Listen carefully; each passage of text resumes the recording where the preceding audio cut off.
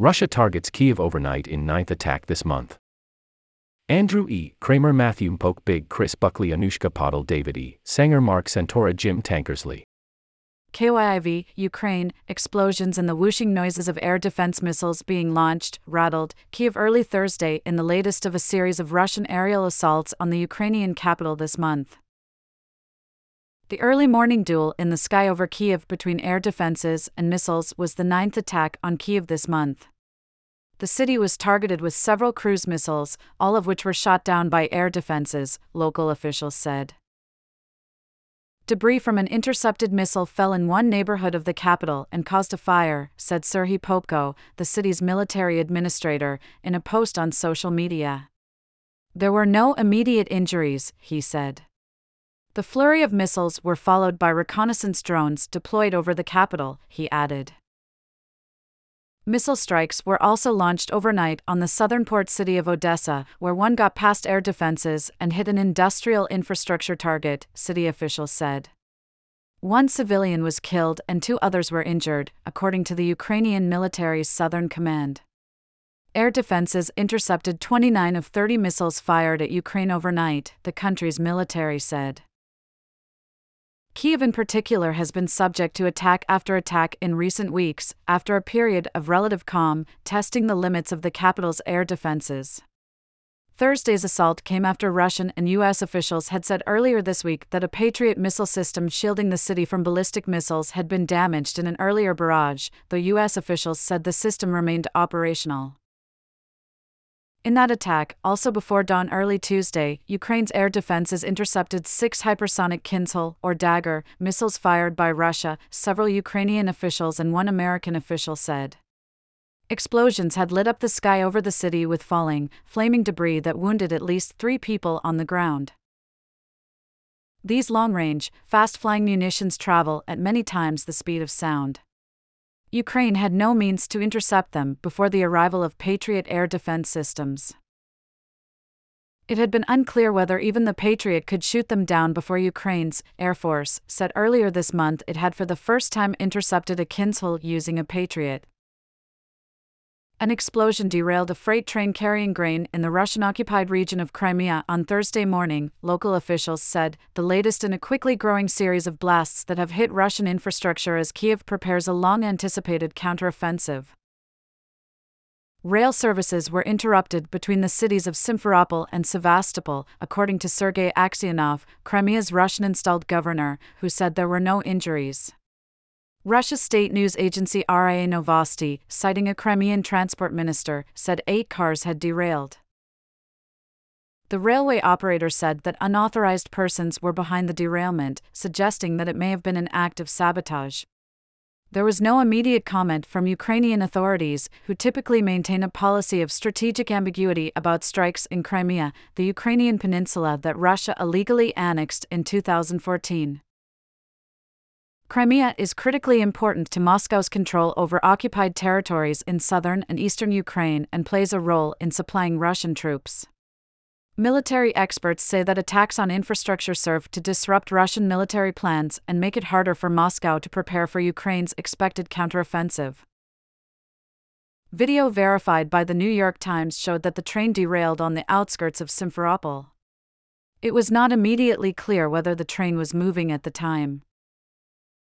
Crimea has been subject to attacks since Russia began its full-scale invasion of Ukraine just under 15 months ago, including an explosion that severely damaged the bridge that links Russia to Crimea last October. In recent weeks, pro-Russian officials have also accused Ukraine of launching drone strikes on the peninsula. In one example, a drone attack on a fuel depot in Sevastopol set off an enormous fire in late April. Video of that attack showed a thick cloud of dark smoke above the port city, which is home to the Russian Navy's Black Sea Fleet. There have also been attacks on targets in Bryansk, a region of Russia close to the Ukrainian border. This month 2 trains were derailed in the region, according to local officials. The frequency of these attacks, and of blasts within Russia's borders, has accelerated as Ukraine prepares a counteroffensive to retake territory occupied by Russian forces.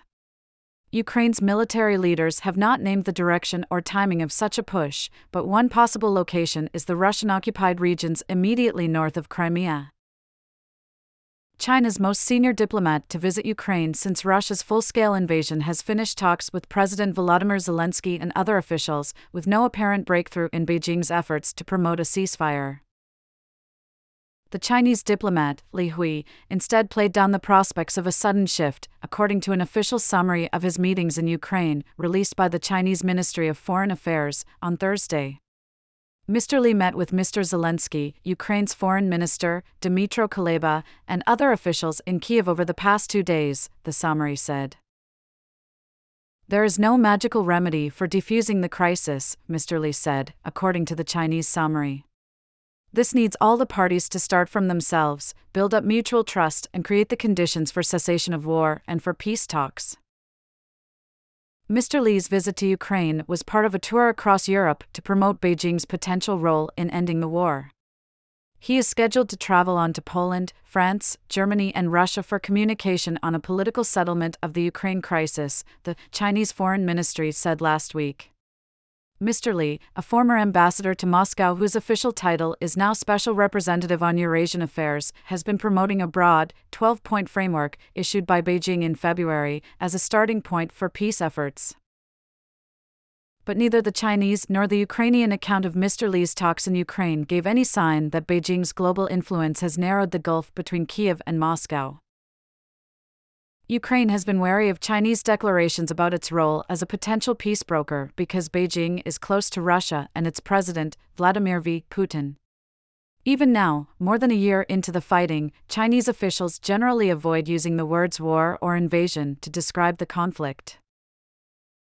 Other international leaders have also stepped forward as potential brokers to help end the war, including the presidents of France and Brazil, as well as Pope Francis. But both Moscow and Kyiv appear to be focused on making gains in fighting over the coming months before considering their positions in any talks. Mr. Kuleba, the Ukrainian foreign minister, told Mr. Li that Kyiv does not accept any proposals involving the loss of territory or the freezing of the conflict, according to a statement from the Ukrainian ministry on Wednesday. It added that Mr. Kuleba had suggested China support Ukraine's peace plan, which calls for Russia to withdraw from all Ukrainian territory. Still, Mr. Li's tour also appears to be aimed at blunting European criticism that China has put preserving its relationship with Russia ahead of its concern for Ukraine's sovereignty and its wartime casualties. Mr. Li's role in seeking to end the war was announced last month, shortly after China's leader, Xi Jinping, held his first phone call with Mr. Zelensky since Russia began its invasion last year. China, Mr. Li told his Ukrainian hosts, wants to encourage the international community to form the greatest common denominator toward defusing the Ukraine crisis, the official Chinese summary of the talk said. China has always played a constructive role in its own way in easing the humanitarian situation of Ukrainians. In a bleak but limited accounting of the damage that Russia's war has exacted on Ukrainian households, a new government program to help repair damaged homes has drawn more than 10,000 applications in its first week, Ukrainian officials said. The majority of applications sought assistance for repairing apartments, not individual houses, the country's restoration ministry said. Russia has frequently targeted large apartment blocks. In one of its deadliest assaults, a rocket, fired into a 9-story residential building in the central city of Uman last month, killed at least 23 people, including 4 children. The Restoration Ministry, formerly known as the Ministry for Communities, Territories and Infrastructure Development, said that about a third of the applications originated in the battered northeastern region of Kyiv, where residents are picking up the pieces of their lives after enduring nearly 7 months of Russian occupation last year. Ukrainian forces liberated the region in September, and many returning residents have found their homes in ruins. In the city of Kyiv alone, roughly 4,500 homes were severely damaged, the mayor, Ihor Terekhov, said in January. He has estimated the total cost of reconstruction to be $9.5 billion, and the city has been so transformed by repeated Russian bombardment that it is seeking to protect civilians, while rebuilding by installing fortified concrete shelters at bus stops and adding underground parking lots that double as bomb shelters to newly built apartment blocks. The Restoration Ministry's home repair effort, known as the e-recovery program, is currently limited in scope and only intended to help pay for minor damage caused since the start of the war in February 2022. It offers people in unoccupied territories up to 200,000 hryvnia, or roughly $5,400, for repairs. The numbers are hardly a full accounting of the damage in Ukraine, which the World Bank has estimated will cost hundreds of billions of dollars to reconstruct. Millions of people have become refugees or are displaced, millions have been pushed into poverty, untold numbers of civilians and an even greater number of soldiers have died. The country's energy infrastructure, while functioning, has been subjected to repeated Russian strikes. Documenting the destruction in occupied territories and finding a way to compensate Ukrainians whose homes are in those areas remains a difficult issue, Alina Shulyak, the head of President Volodymyr Zelensky's Servant of the People Party, said in a statement last month. Russia has illegally annexed 4 regions of Ukraine, Donetsk, Kherson, Luhansk and Zaporizhia, in the south and east that it either partially occupies or fully controls. In the eastern city of Bakhmut, where fighting has raged for nearly a year, photographs and videos show seemingly endless blocks of bombed-out buildings. Hiroshima, Japan. President Biden began a foreshortened Asia trip on Thursday in Hiroshima, a city symbolic of the horrors of armed conflict, for a summit with his allies expected to be dominated by discussion of how to better arm Ukraine as it enters its counteroffensive against the Russian invaders. The meeting of Group of 7 Nations leaders that starts on Friday comes at a critical moment for President Volodymyr Zelensky of Ukraine, his country and the core Western democracies now seized with an urgent mission of bringing about what Mr. Biden calls the strategic defeat of Russia in Ukraine. Mr. Biden often says that Russia is already defeated. But the fear permeating the 7 large democracies here is that unless the counteroffensive proves highly successful, Ukraine will settle into a bloody, frozen conflict in which the best hope would be an armistice, reminiscent of the one that brought a halt to fighting on the Korean peninsula 70 years ago this summer. That seemed almost impossible to imagine in 1997, when President Bill Clinton and Prime Minister Tony Blair of Britain invited Russia to become a full member of the group, expanding it, for nearly 2 decades, into the G8. Russia was suspended after its annexation of Crimea in 2014, and it withdrew from the group 3 years later. Now, with his troops already seeking to destroy Russian weapons depots ahead of the counteroffensive, Mr. Zelensky just completed a series of rapid-fire visits to European capitals to shore up support for continued heavy spending on armaments and aid. He is expected to address the leaders in Hiroshima virtually, but there have been behind-the-scenes conversations about whether to take the risk of bringing him personally to the other side of the world to make his case. Either way, he will have a large audience. In addition to India, the leaders of Australia, South Korea, Brazil, Indonesia and Vietnam will all be present as guests. It is part of a broader strategy by Mr. Biden and his allies to draw in nations that, to varying degrees, have been fence-sitters on the war, refusing to condemn Russia too harshly, to enthusiastically enforce sanctions or to supply weapons to Ukraine. Russian forces spent nearly a year carving a path of devastation and death in their bid to surround the city of Bakhmut in eastern Ukraine, and by March it seemed they were close to succeeding. The pincers are closing, said Yevgeny Prigozhin, the founder of the Wagner mercenary group that spearheaded Russia's bloody drive. He was wrong. The pincers never closed, and now Ukrainian forces have pried them farther open, taking back territory north and south of the ruined city in a few days that it took the Russians many weeks to capture. Moscow's troops still hold most of Bakhmut itself. Ukraine's recent gains around the city are not large, and there is no guarantee that they will last. But for the first time in months, Ukrainian soldiers are on the offensive, and the momentum in the longest and bloodiest battle of the war appears to have shifted their way, at least for now. Continued Ukrainian advances would reverse the situation of a few months ago, putting the Russians inside Bakhmut at risk of being surrounded and trapped, and would demonstrate that the deep, fortified lines the Russians have built across Ukraine can be breached. Success around Bakhmut would also provide a major morale boost for Ukraine and a serious blow to Russia, denying it the only military achievement that for months had seemed within its grasp. The possible reversal of fortunes comes as Ukraine is preparing to mount a broader counteroffensive, aiming for a dramatic breakthrough in a war that has settled into a grueling slugfest, with much blood spilled but little ground gained.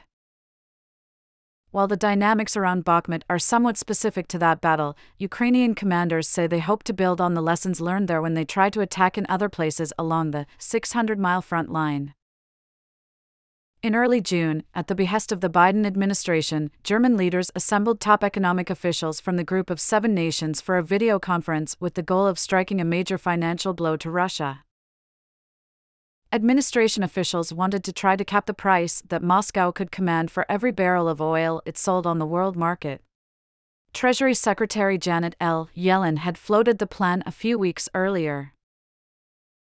The reception had been mixed, in part because other countries were not sure how serious the administration was about proceeding. But the call in early June left no doubt. American officials said they were committed to the idea and urged everyone else to get on board. At the end of the month, the G7 leaders signed on to the concept.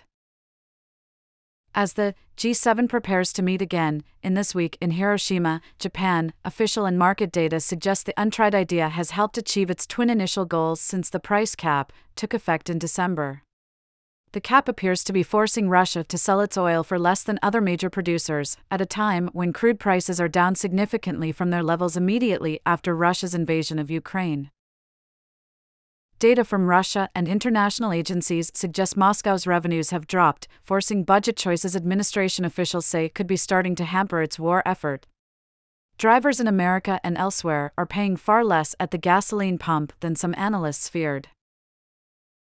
Russia's oil revenues were down 43% in April compared to the same time the year before, the International Energy Agency reported last month, even though its total export sales volume had grown. Russian officials have been forced to change how they tax oil production in an apparent bid to make up for some of the lost revenues.